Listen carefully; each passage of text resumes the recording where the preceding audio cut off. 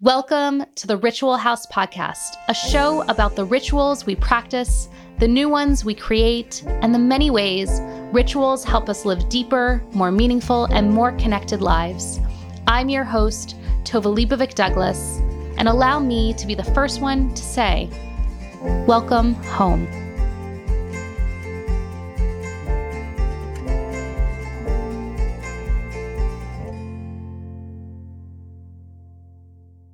Welcome back, listeners. Capricorn season is here. We had a new moon this week. It's a new month in the Jewish calendar. A lot of new things. I think we're finally in that rhythm of the new year where, we get to sort of lean into what we want to do with our year. How do we want to be? How do we want to show up? I am not an astrologist, but I think a lot of you know by now I really dig astrology, and I really love when astrology at large sort of mirrors the Jewish astrology and then also mirrors what's going on in my own personal life. It really, really makes me happy. So, hi. I really loved the conversation that I got to have with my guest, Abby Rasminsky, who you will get to meet in a few moments. She's awesome as a human and writer and dancer, and she's a retired dancer, but I think of her as such.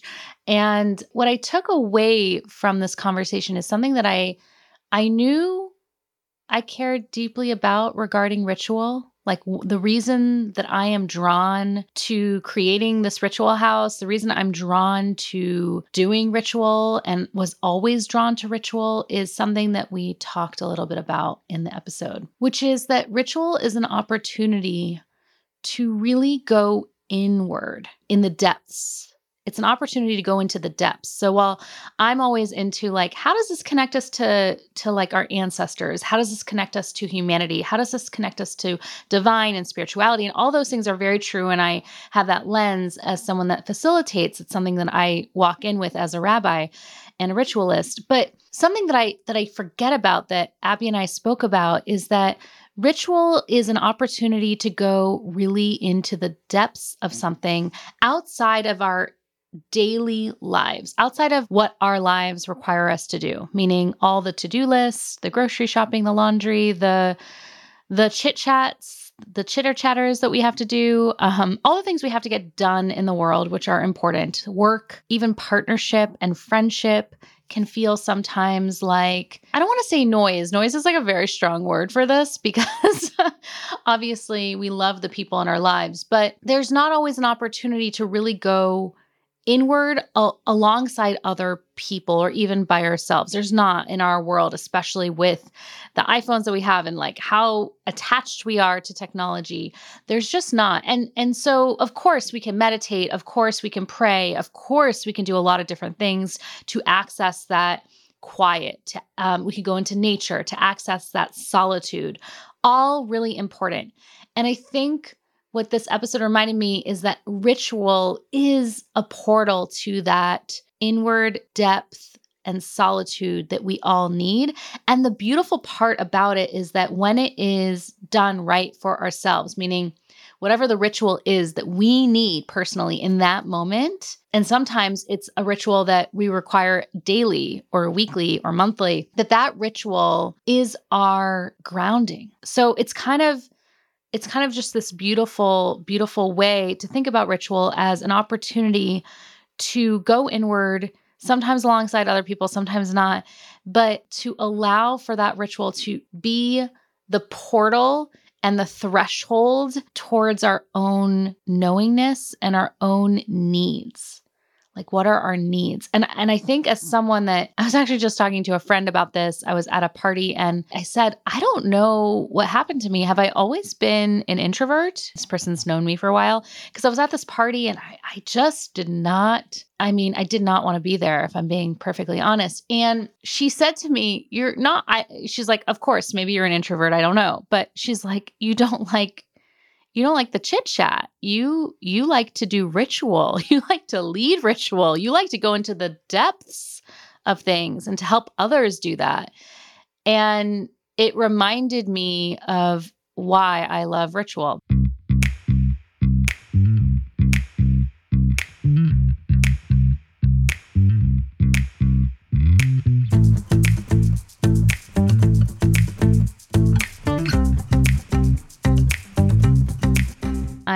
extremely delighted to have a dear friend and awesome writer and human on today. I'm going to introduce you formally, Abby, if that's cool. This is Abigail Rasminsky. She is a writer and a teacher.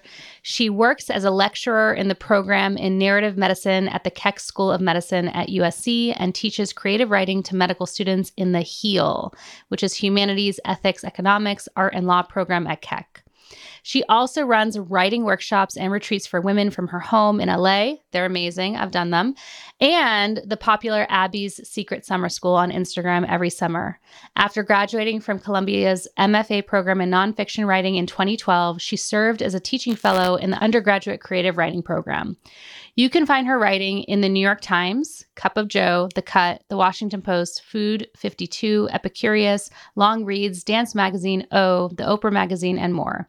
She also writes a weekly newsletter called People and Bodies, and she has appeared on podcasts The Mom Rage, episode 26, and Restoration Row, and The Myth of Motherhood. She's a native of Montreal and has lived in Brooklyn for 12 years before moving to Vienna, Austria. After 4 years as an expat, she now lives in Los Angeles with her family.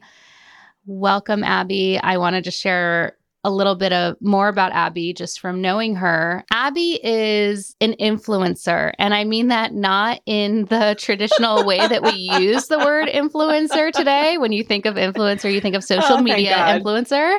She, I guess, can be a social media influencer, but she's really an influencer in her everyday life.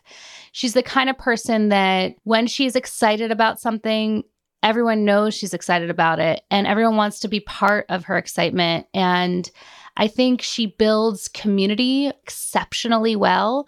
So she has accolades as a writer and as a thinker and someone that is like really diving into what it means to be a human and a mother in the world.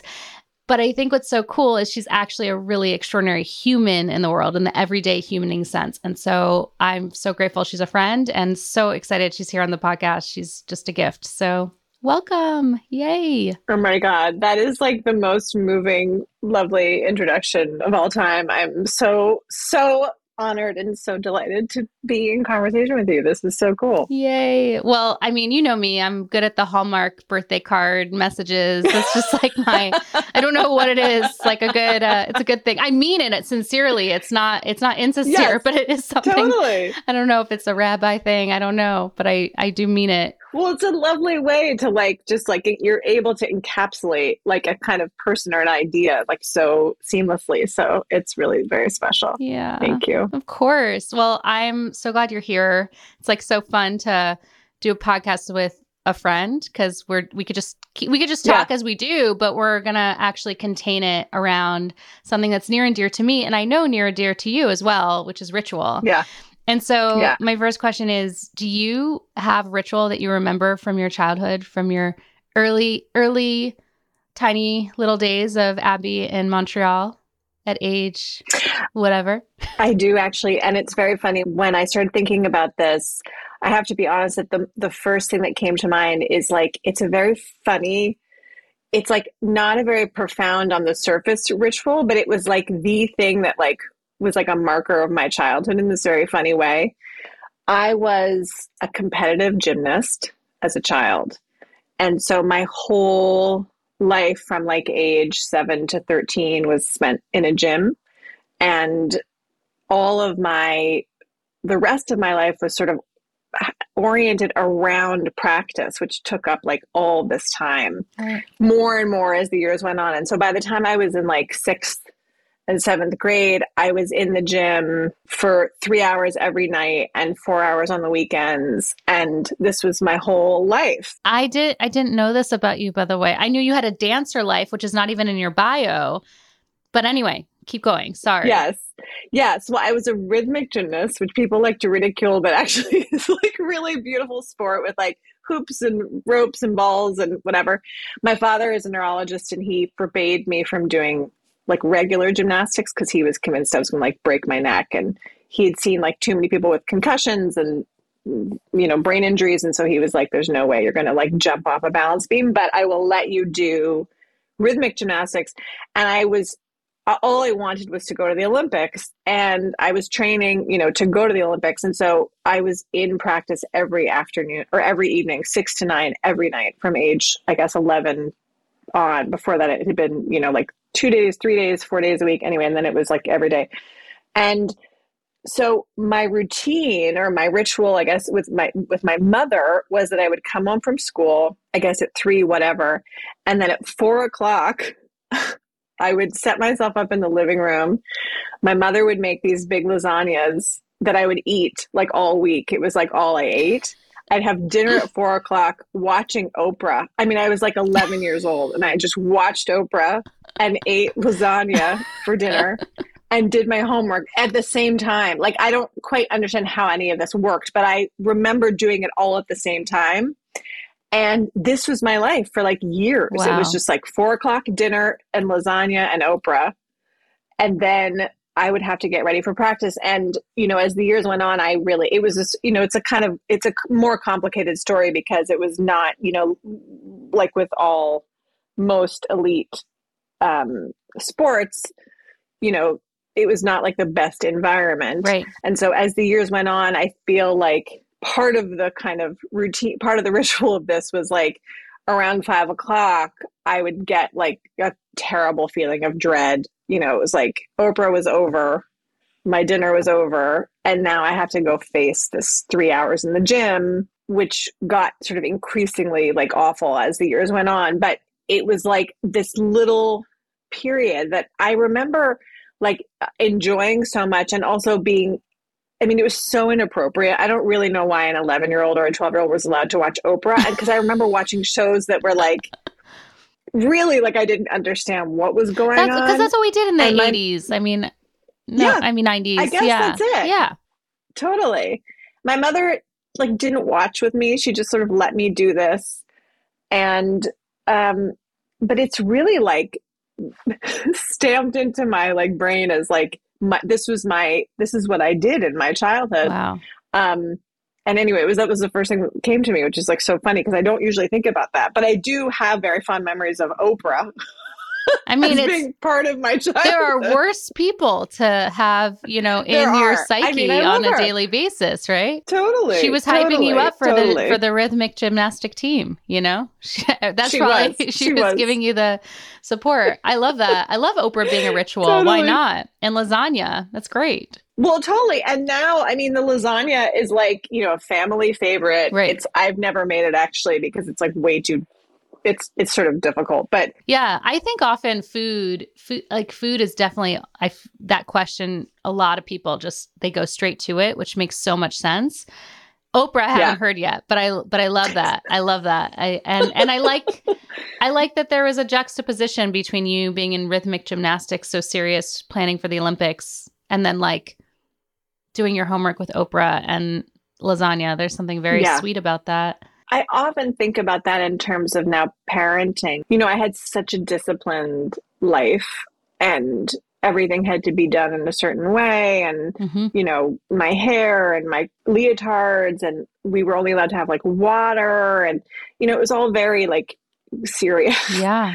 And my mom, I'm just thinking of like, God, I don't let my kid come home from school and just like watch TV for an hour every day. I know a lot of people do, but we don't. And I certainly don't let her watch like an adult television show. Right. So I feel like there was something very kind of, as you said, it was like very like 90s parenting, but it was also just, there was something very relaxed about it that felt important. I think my mom was like, she clearly just needs to like space out for a while because that was like the only hour of the day in which I was allowed to space out. And I feel like as I do really believe in that as like a ritual, like the kind of, the space to just like kind of space out, it's like, it doesn't have to be like this serious thing. And I just think the building that in was like, kind of sent me a very powerful message. Cause I was like, it's really okay to like watch TV and chill. Yeah. Like it's good.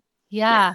Well, especially if you were a kid that was super competitive and disciplined yourself, then it's like your mom had the wisdom to be like, yeah, but you can also watch TV and relax and Yeah. that's good too. And Yeah. I had that a little bit too. I resonate with that. Like I was so regimented, and I did have a lot of, when I was home, a lot of like off time to watch things that I shouldn't have watched. I don't know. Yeah. There was a relaxed nature of coming straight home into that I don't have with my kids either. And you didn't grow up with, you're Jewish, but you didn't grow up, as we joke about you and I often, like that you now go to synagogue almost every week, but that's not your upbringing. Like you didn't grow up with like regular Jewish ritual in your household. No, my parents are both Jewish. My sister and I did not. We were not bat mitzvahed. We did not celebrate Shabbat. We didn't do anything. We did Hanukkah. We went to synagogue on the high holidays. We went to the same family's house on Passover, and they came to us on Thanksgiving. We celebrated Jewish Christmas, which is to say, I mean, we obviously did like the Chinese food in the movie, but we also did presents. It made no sense. Like the whole thing was like a fabrication. It was like a capitalist fabrication that we came up with. And I don't know really how, but Judaism was like just not, it was very much like something I knew that I was, because I went to, for elementary school, I went to basically a French school where I was like the only Jew. And so I was very aware of being Jewish. Right. But in our house, it was not a thing. And so it's been like really like kind of an amazing thing to make it part of my house as an adult, you know? And do you resonate with it? I do. I mean, I obviously like the kind of food is like my entree. I like make my challah every Friday. You do? Every week you make it? I do. Most Fridays I do make it. That is like so hardcore. Well, I mean, I guess it is, but it's like, I bake and I love baking. So it's like, it's sort of just an extension of that for me. And there's something really, like it does feel spiritual to me to like bake. But I also, like a couple weeks ago, I brought my challah to the bar. Sometimes I go for drinks with a bunch of people on Friday, and I brought the challah to the bar. I love it. And as a kind of act of like resilience, I guess, and like defiance a little bit, and of celebration of like, as an offering to these friends. And so I really do. And I also like, you know, I don't know how to read Torah. I don't know any of that, but I do like love also the kind of, I've been so entranced with this idea that like you read the same text over and over and over again, like endlessly, and you get something new out of it. I mean, and as a writer, I love this because obviously I read books again and again, and I certainly read poems again and again. And the idea that like, this is built into like who we are is like so kind of magical to me. I don't know. And it's sort of sad that my parents didn't believe in any of these things, you know, but I will say like my father, like, you know, my father knew how to say Kaddish for his father. He was like, he learned all of this. He just sort of didn't pass it on to us. So yeah, I mean, I'm sure there's good reason. And it's in some ways, as someone sitting here, like I grew up with it and was very much in it differently than my dad was. He grew up ultra Orthodox. My mom converted to Judaism. So they both had very different upbringings for how they raised us, which is similar, I think. Not that we can categorize any Jewish household as the same, but similar in that like Shabbat and holidays and food and family and synagogue and joy was like part of it, but not with the dogma of like, you have to do these things, kind of just you want to do these things. And it's interesting for me because I see people like you, friends that are discovering it. And I'm like slightly envious because for me, it's just an old shoe.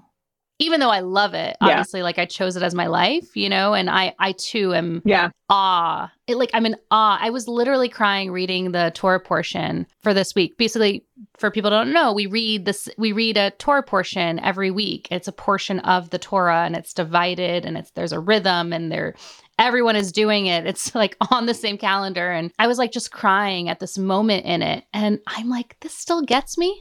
really? I'm still moved by this story. My husband thinks it's ridiculous, but like he's like, what is going on? I'm like, it's just so emotional. Joseph and his brothers and they're reconnecting. And he's like, oh my God, you know? So like but when I talk to you and we've had conversations over time, and it's awesome to see like just someone discovering new rituals, in our case, Jewish rituals that like just feel, I don't know, whole or connective. And yeah. Yeah. Well, and also like that it's not that it's a living, like that it can be a living experience, like a living text, like not just the Torah, but in this case, that's what we're talking about. Because now that I've been going to synagogue regularly for like, you know, almost 7 years, which is like so crazy to me, given that I like basically didn't go before I was, you know, 37 or 38 or whatever I was when we moved here. That like I can remember, oh, this Torah portion when it was during the Trump years, like it was read this way. And when it, you know, like post, like, you know, like Biden's like inauguration, it was whatever, like the way that the world that we're living in starts to play into it is like, and the way we change, of course, like that's the, you know, and that's the same, again, it's the same with like literature. There are poems that I read obsessively, like in college, that really spoke to me in one way. And now I look back at them and I'm like, oh, wow, now I read this like as a mother, or I read it as a wife, or I read it as, you know, in a different way than I did. And it's just such it's such a gift to like, to have something that you can return to in that way, and that it's built into a religion. I find like it's like so fascinating. So yeah, yes, it is new. It is still new to me in this kind of wonderful way. I love it. And I want to move to you being a writer. We're not going to talk about you once upon a time being a dancer because it's not in your bio, but I just want to say that's also, I feel like obviously a very highly creative and embodied art form. But also I would say like there's like a lot of, in my experience of watching dance, like I just find it to be there's like a ritualistic aspect to it in some way. Oh yeah. But also with writing, and you teach writing. Yeah. And I'm curious, do you find, like, I know you're writing a book, right? Like, do you find ritual to be important to your writing process? Do you have a ritual with writing? Is ritual part of it in any way for you as a writer? Yes, I mean, yes and no. It's not in the sense that like some people are like, I lay out my desk and I like light my candle and I like put my like stones or whatever, like that kind of thing. I don't do any of that. But I have found often that the most sort of like creatively like generative times are when I'm doing things in the same kind of way. So for instance, we spent most of last year in England, and I had a very different schedule because of the time difference. So I wasn't teaching during the day. And so I could write all day if I wanted to. Of course, I never did because I can't. I just can't write that much, but I can write for like a whole morning. And so I got into, at a certain point, I got into this sort of ritual of like, my daughter would get up, she would go to school by herself because she could just like walk down the street. She often did not want me to walk with her. Sometimes I was lucky and she did want me to walk with her. So I'd walk like the block to school with her, and then I would like keep going. And sometimes I'd have to like wait for her to go, so I wasn't like seen with her. And then I could like walk off on my own. But there was a coffee shop that was like 10 minutes away.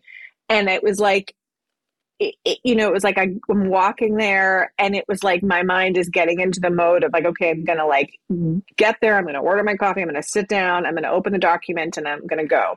And it was like, it's like Pavlov's dog or whatever. That it's is like ritual. What are you talking about? That's the most ritualistic thing ever. Yeah. That was enormously helpful because also when you're a dancer, it's funny, it's not in my bio. I didn't realize that. But anyway, I must have just taken it out.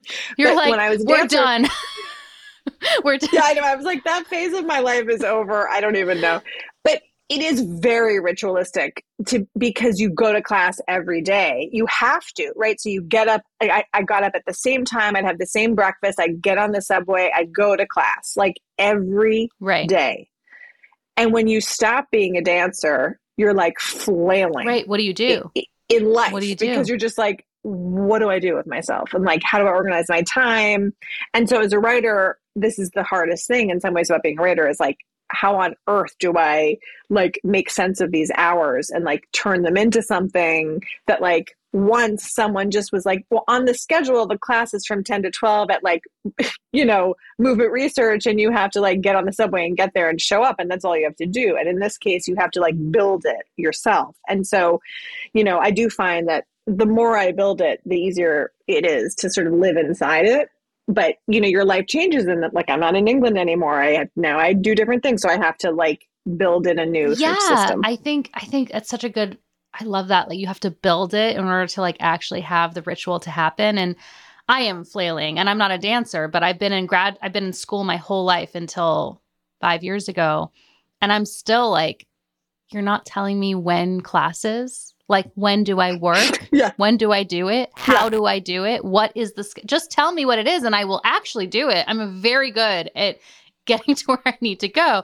But to do it, to have like intrinsic motivation to find a way to do it, and then to have the rituals. So it's so paramount to doing what you need to do, especially when you're in entrepreneurial life or writing life, and cannot call myself a writer, but I do write a lot, and how do you carve the time and doing it? And like, I'm so envious of that England. I mean, I don't know. I just like can see England and that particular rhythm being so conducive to a life of productivity, but like also ritualistic productivity, which to me is like something I crave. But you do that here in LA too. You've carved it out too for yourself, right? Have you figured out a new container for your... I mean, I'm working on it, but I wanted to say something first about what you were saying about England, that like, I think that part of the thing that is kept me going there, and one of the things I'm trying to like sort of like lean into here, is to not think of it as productivity. Right. Like I'm trying to think of it as like, I'm in this process and I'm giving myself the space and the container to be inside the process for like X number of hours a day or whatever it is. Because I think the word productivity makes me ill. Oh, for sure. Like for sure. Like physically ill, but I just think culturally, like we're so preoccupied with like our productivity and like, are we getting things done? And like, and I just feel like, especially because this is not the first book I've written. And I've learned over time that like the only guarantee is the process. Like you just don't know like what the product will end up being and if it'll be any good. Like you can work your ass off and it could be great and it could not sell. It could be fine and it could sell. Like that's a sort of separate thing. So I've tried to think of it more as like, I'm giving myself the space to like be in this, what I do think of as like a sort of ritualized like environment to like be with like these ideas and these characters and these like plot lines, and like, and then it ends. Yeah. And then I like go on with the rest of my life. And so it's a much more sort of sacred like experience than like, I'm going to get my pages done, which is part of it sometimes too. But has like, to be part of it, but yeah. For sure.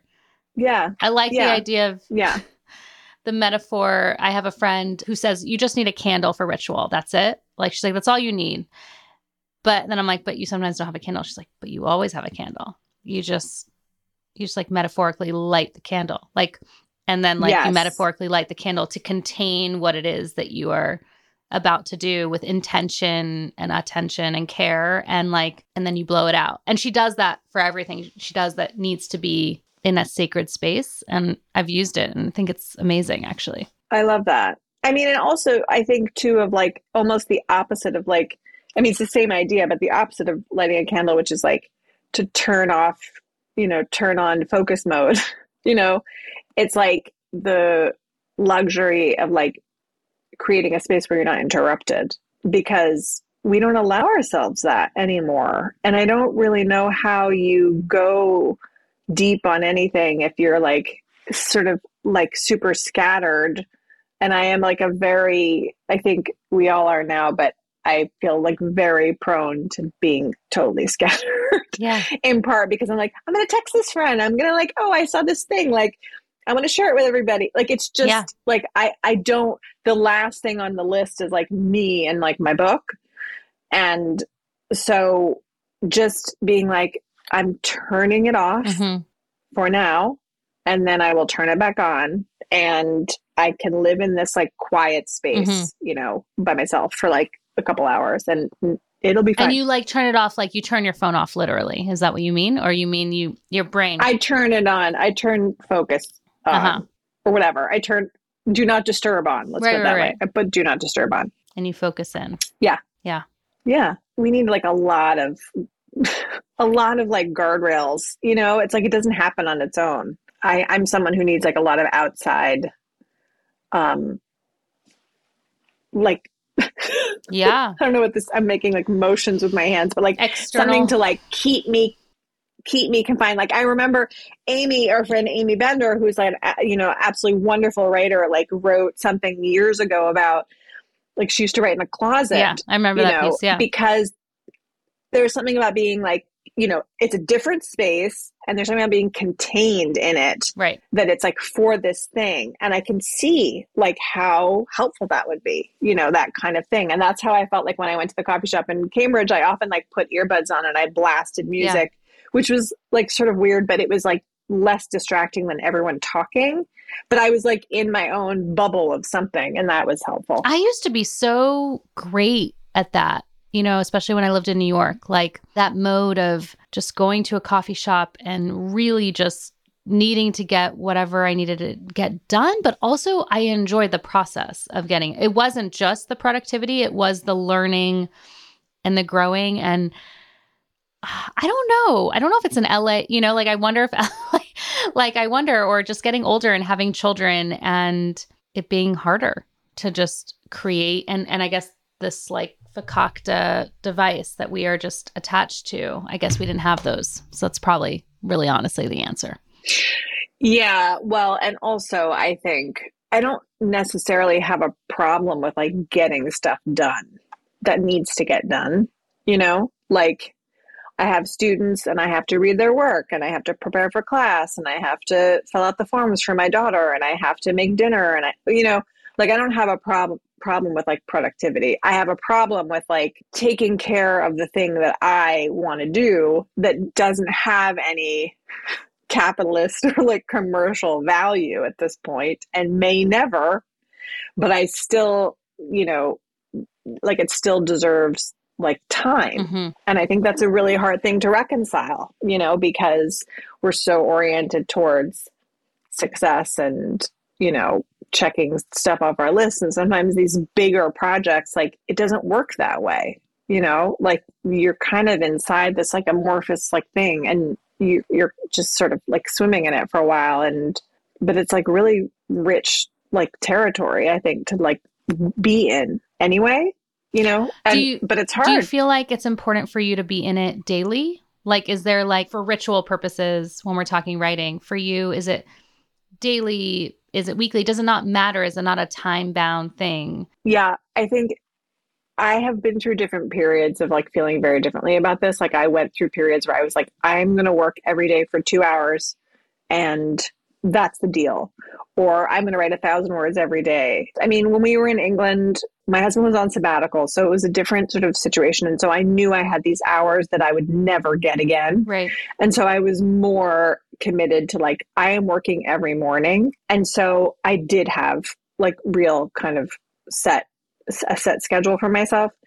Since we've been back, it's been harder because I have more stuff to do that's not writing. And so to be honest, I've become a little less like attached to some idea of like, you have to do 45 minutes every day. You have to do it every day. I think that's a lie. That's why I'm asking that, like, it. You have to write every day. Yeah, I don't think it's true. I think it's unrealistic. I mean, I actually I had a meeting today with the person I talked to about my book, and you know, we kind of were talking about it, and I was like, well, you know, we have a week and a half until the holidays, and then it's the holidays, and I'm never going to write anything. And she was like, no, what you're going to do is you're going to work on this one scene. You're going to like lay out a map of like the kind of events happening in this book. And then you're going to not do anything for a few weeks, because how can you? Right. you know? Right. I've just become more relaxed about it, but with an eye towards like, am I being lazy or am I just being realistic about my life right now? You know, and I think sometimes it's like, do you want to be in the mode of like pushing yourself a little beyond the bounds of what's comfortable, or do you want to be in a place of like where I was this fall, where I was like, I'm going to underdo for the sake of like keeping my life in control and sane and healthy. And I think that's okay too, you know? Yeah. And it's very hard to do in our world to be able to let things lie and be fallow. I mean, in Judaism and the Torah, we say we have to every 7 years, the land has to like rest, you know? I think it applies to humans every 7 years. We probably need a sabbatical of some kind to recharge in some way. Like, right. But it's like Yeah. Yeah. not part of it, not part of the system that we dwell in right now. No. So it has to be built in. You have to build it into your own life in whatever way you can. Right. And I just find it like not only, you know, important, but actually like vital. Yeah. Well, I used to be so in the productive. I mean, I was just like working. I can't even explain how much as a rabbinical student. It was like I had like 3 internships and 2 children. And like it was just actually when I look back, I'm like, what? How? Yeah. But I was so motivated to make it because that's our system, right? Like, I don't know what making it really looks like, but I had some sort of idea of what that was. And I was just, it didn't matter. It didn't matter if I was sick. It didn't matter if I had an autoimmune disease that was definitely brewing and like eating at my insides. Like it literally did not matter until I physically actually got so unwell that like it had to matter. Like my body was like, nope. Yeah. You actually have to like sit down. You actually have to lie down. You actually have to stop. And I think a lot about how most of us, I feel so blessed for that like wake up call, you know, even though it's a journey and it's not fun, you know, I feel like, well, I can't do that. I can't do that thing that I did that was endless. And as a result of that, I feel so much more in touch with my spiritual life, in touch with my children, in touch with my husband, in touch with community, in touch with myself, that like quiet, the like needing the stillness and the quiet. So much so that I like, it's hard for me to go a little bit more back into productive zone. Like I can see myself quietly living in the country and being pretty content, but I don't live in the country. I live in Los Angeles. What do you do? How do you go back in a little bit as yourself? And you've had a journey of that too, like in the different, you know, iterations. Like when I first met you, you were also, I mean, if that's okay, like for me too, we've changed a lot, right? You were not good with stillness or quiet. No, but I also had a similar sort of experience of like, you know, in my 20s, the aforementioned, unmentioned dance career in my bio. You know, I was a professional dancer and I had a career ending injury. But before the injury ended my career, I danced in pain for years. And it was the same thing that you're talking about. It was like, well, I have to go to class. Well, I have to go to rehearsal. Well, I have to perform. Well, I have to do this. And I have to have this other client. I was teaching yoga and like, I have to like travel from Brooklyn to like Upper East Side and then back and back again and zigzag the city all day long and then go to rehearsal until 10 o'clock at night. Like, I mean, I was in my 20s and I just thought I was sort of infallible. And it turns out I was not. And then I had to stop dancing because I was, you know, was living in so much pain. And then I had to like literally reset my life. And since then, I've had a very different relationship to that kind of productivity. Like you know, the body has its limits. And not just that, I think the biggest thing that I learned in that period was like, I had a friend who's like, I was very involved in like, you know, meditation and like Buddhist studies. And because it was like part of my yoga teacher training. And one of my dearest friends, Ethan Nichtern, who is now he's like a bigwig in the kind of Shambhala Buddhist world. When everything sort of started to fall apart for me, I was like 20, almost 28.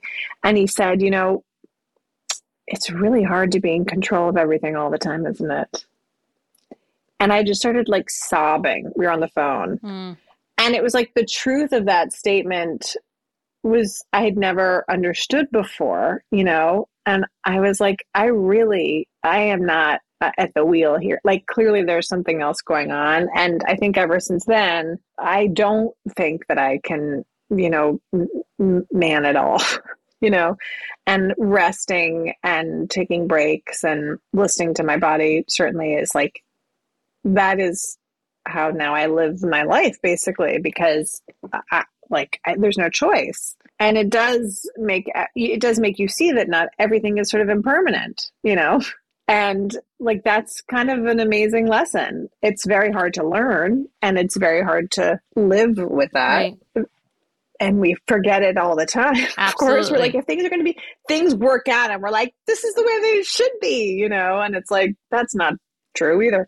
But that piece of it has been really, really monumental in how I move through my life now, you know? Mm, that is such a poignant question and such a hard moment, I imagine, for you as a 28-year-old.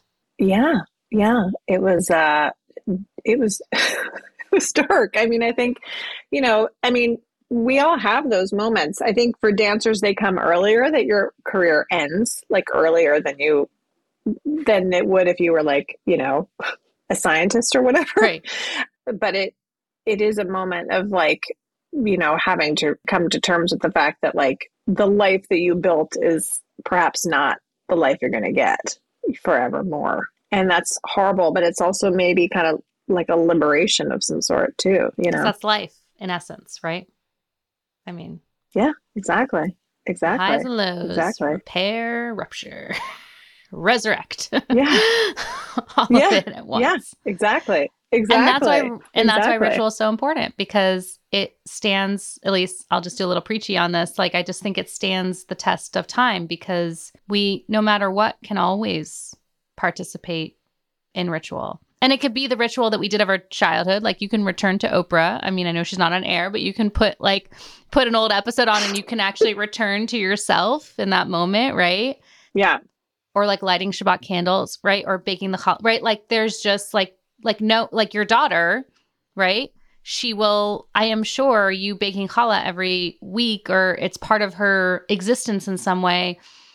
That's like in her now, that ritual. Like, whether Yeah. she does it or not Yeah. as an adult actually won't really matter. It's just that it's like Yeah. in her being, part of her. Yeah. Totally. And I even feel that way about like my childhood in general, that it was very like, you know, we had dinner every night together.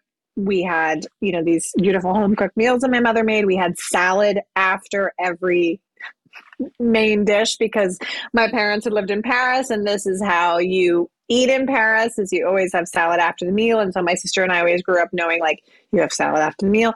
And I think that, you know, this went on for 18 years, and like it is built into my psyche that this is how one, you know, eats. And but also the kind of consistency and the reassurance of that is like, that is my childhood to me. It's like that kind of, you know, return. We're always going to come back to the table. We're always going to come back to like, you know, this kind of formation of people. And like, that's what I think of as my childhood. Obviously there was a lot more, but like, that's, you know, in terms of like creating a stable kind of place to return to.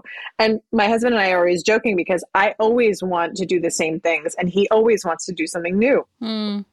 And so we always have to navigate that space of like the person who's very adventurous and the person who's like really wants to create like ritual and home and like a sense of safety and of security, and the person who's like, we're fine. Like, we don't need all that. We can just like go off and find, you know, new shit. Like, so it's you know, it's a Dance. balancing act for us. Well, in ritual, like also, I mean, we've been in ritual together where it's just like a new random one, and those can be like exciting and fun too, you know? So like both pieces. When I said, I guess I mean like creating ritual, you know, which we've done together. Yeah. And those moments can really be exhilarating too. Like those like one-off moments where it's like gathering with a group of women and being like, here we go. Like, let's do this ritual together. Absolutely. I mean, I think of like the ritual, one of the rituals that you led for a friend of ours who was going through breast cancer. And it was like, it was so clear. I mean, first of all, it was like so moving and I mean, I was like crying but I was like, of course she needs this. Like, of course, like how could she go into this next phase of her life without this? Like, how is it that we think like we have such a limited view of like what rituals should be for? You know, it's like you're getting married, you're having a baby, I don't even know. Like, Totally. they're so limited, I know. and it was like so kind of exhilarating to learn like, oh, you can do this for all sorts of things, Anything. and how necessary and how much like there was so much feeling that came out of it that it was like, oh, obviously we all need this, like not just her, like obviously she needs it the most, but the community of women around her were like trying to hold something without any sense of structure, and then you came in and were like, here's some structure for all your feelings. And it was like, oh, of We all course, need it. We of just don't course know we how need to this. do it and how to do it regularly and how to find our ways to help one another to do it. And I mean, I guess talking about it helps and hopefully invites other people to do it. I was also just thinking about your writing class that I got to take, and you also hold ritual in that space as well. There's a rhythm to like it's like, and so you're someone, while you might not consider yourself a ritualist, right? Like that's not like how you identify, but you're someone that does invite ritual into your everyday life in my experience of you. So like, I think we all are kind of primed, but there's some people that are just like, oh no, I'm diving in. This is something that I care about. Yes. And I think that one of the things that I feel like I've learned from you and doing rituals with you and also in teaching classes, like over time, is like you have to make a space that's like for a specific thing. It is not just like, let's all get together and like, talk about writing. Like, and we'll start when we do. And first we're going to like talk about how everyone's doing. Like, I think because a lot of my teaching, like these particular groups of women that I teach now mostly on Zoom, like started out of the pandemic, I was very clear with myself that there was so much going on in the world. When people came into this like class space, we were not going to like check in about our Right. lives. We were not going to like, there was going to be no bleeding of the outside world in other than from the writing. And I felt like this was so important because It was. people did not, there was just so much of like, oh my God, this is happening and this is happening and the blah. It was like so chaotic. And I was just like, no, we need a space that's like just to read and write, the Yeah. end. And obviously things will come in that way, like through the writing, but the container has to be like very solid Right. and very specific. And then people can really let loose. And in some ways, like I learned this from like being a dancer, because when you go into class or you go into rehearsal, like the famous thing is like you leave your shit at the door. Like no one Right. cares if like you broke up with your boyfriend or like you're in a fight with your mom. Like you literally leave it at the door. I mean, literally, I don't know, if you leave all your stuff, and then all your other stuff at the door, Yeah. and you walk in and you do your work. And I was like, it's gotten so messy, and like, Blurred. no, Yeah. let's just like have a space where people can be really paying attention to themselves and to each other in this one way. And it just felt like that was, It's we were so all like important. dying So, for so that. important. It was very life-saving. Okay, I have a last question for you. Do you have a ritual that you return to? Like one that is sort of yours, that grounds you, contains you, that you'd love to share? I apologize to the state of California, but I take a bath every night and it's a lot of water. So that's why I apologize Oh, to yeah. No, I get it. California. You could apologize, but maybe we'll release I you mean, I from guess it. we're not in a drought. We'll release it from you. That is the one thing that I actually, every night I take a bath and I read in the bath, and I do it like for my body mostly because I like my back needs it. But also it's like, it is just for me, and it's a really my way to like unwind and be human. You know, my phone is not in there with me. My family is not in there with me. Yeah. And it's like, you know, whatever just helps me make the transition from day to night, basically. But it feels like increasingly in a kind of like, to go back to our sort of productivity thing, it's like, I don't like, it's inherently unproductive, right? I just lie there and I read my book, and I mean, and it's like, that's it, you know? Yeah. But I really do need it every night. And even when we go traveling, I'm like looking for the bathtub. When we lived in Vienna, we lived in an apartment, and our apartment was like sort of small and not great. And we wanted to move, and we found this like gorgeous apartment that actually had a bust in the corner. They were all fully furnished because we had no stuff.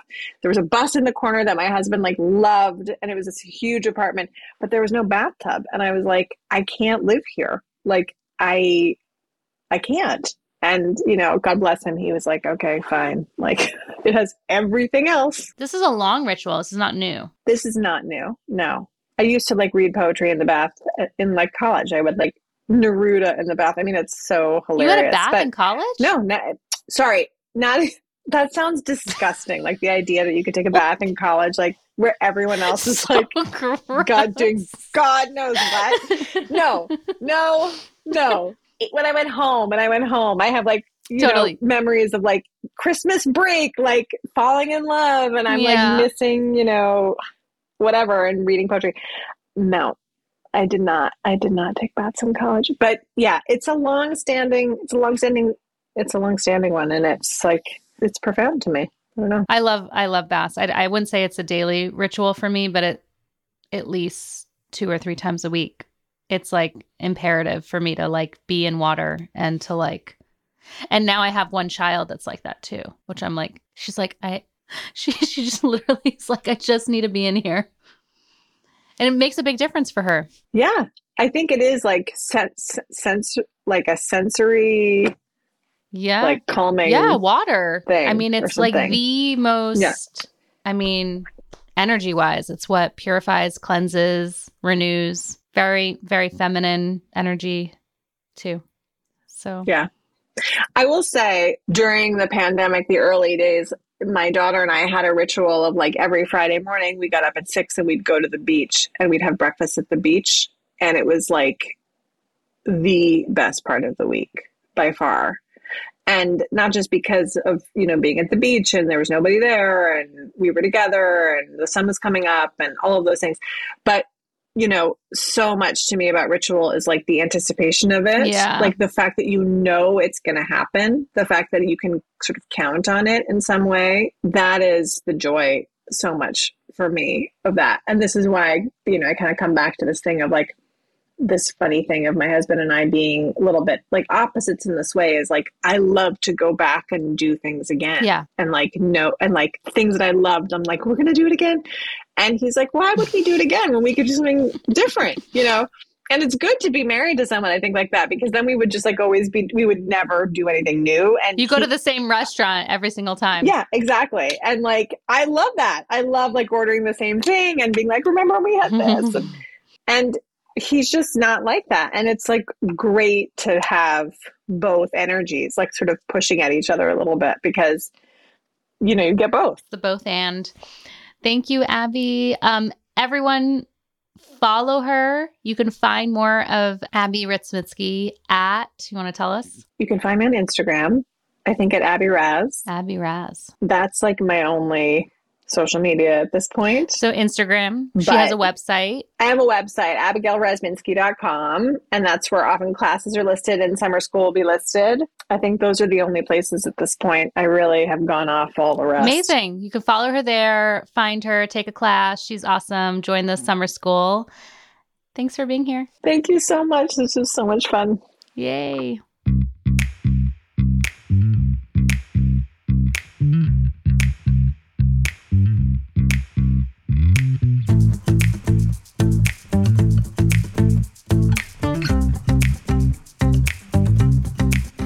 Such a good episode. Don't you just love that Oprah part? I didn't want to ruin it for you in the beginning and spill the beans, but so good, right?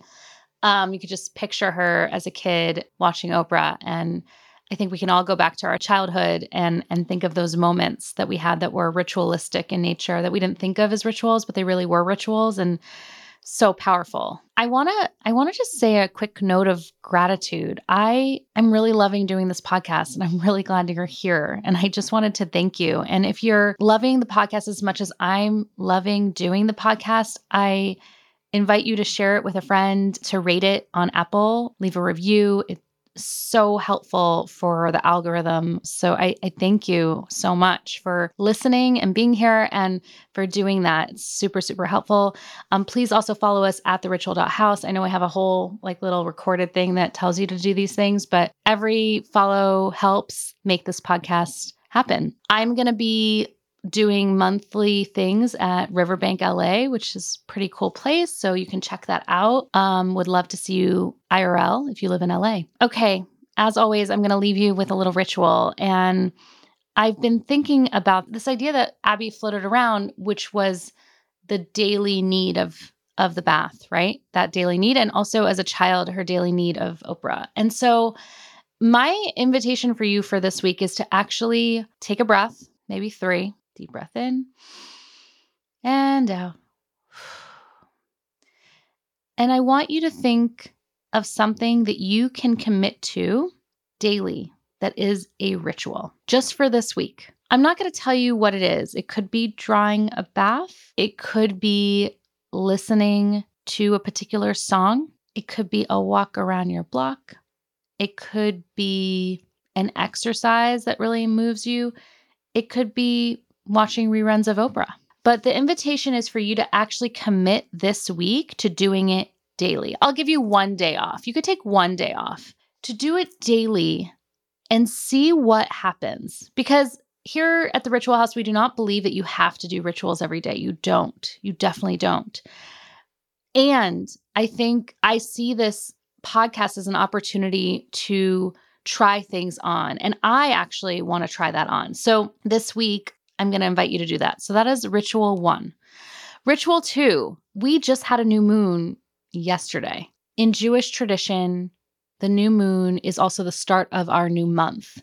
We are now in the month of Shvat. It's an interesting month. There's a lot of mystical elements of it. You can subscribe to my newsletter to read more about that. In the meantime, I want to invite us to think about the fact that this new moon is an invitation for us to enter a new phase of the year. We're entering Shvat, which means we're entering that month that contains a beautiful holiday called Tu B'Shvat, which is a holiday that we honor the earth, but specifically we honor the trees. So for this new moon, one of the rituals that I love to do, and you can still do it, you don't have to do, in my opinion, as a ritualist, I do not think you need to do new moon rituals on the new moon. Of course, there's a potency to that, and go for it if that's what you feel called to and it works for you logistically. But I think we're all really busy, and unfortunately, we're not living by the rhythm of the lunar cycle. I wish that we were. But my recommendation is for you to find a way to mark this new moon. And one way to do that is to do something with the earth. So I'm going to give you the one that I did this week, or I'm doing this week. I haven't done it yet, but I will be doing.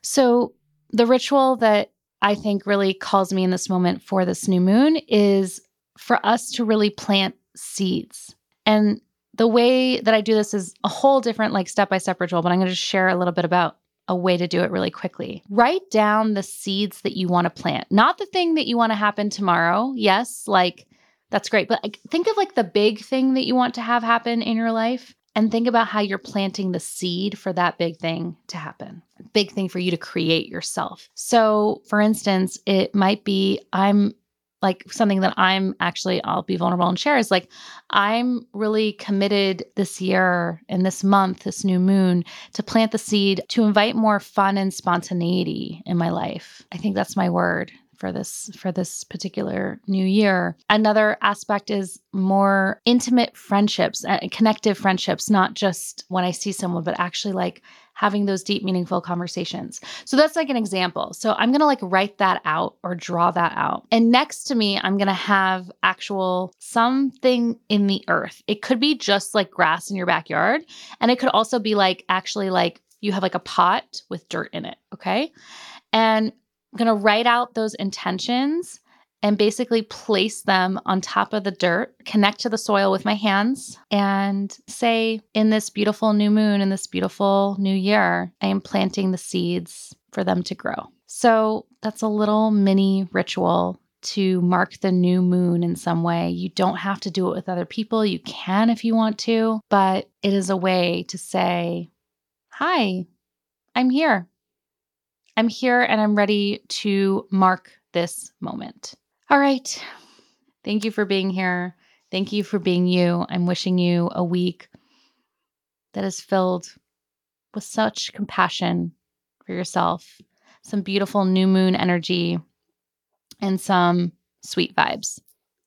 Take care. Thank you for listening to the Ritual House podcast. Please be sure to follow the show on whichever platform you are listening to this right now so that you'll never miss an episode. And as we grow the show, we want to hear about the rituals that are meaningful to you. We invite you to share your ritual practices with us. You can DM us at theritual.house on Instagram or find us on our website, www.theritual.house. Also, as a new show, your feedback is really important to us. Please head on over to Apple Podcasts and write us a review. And if you enjoyed this episode, why not share it with a friend? We'll see you back here next week to continue the ritual revolution. In the meantime, I'm wishing you a week filled with intention and attention. Take good care.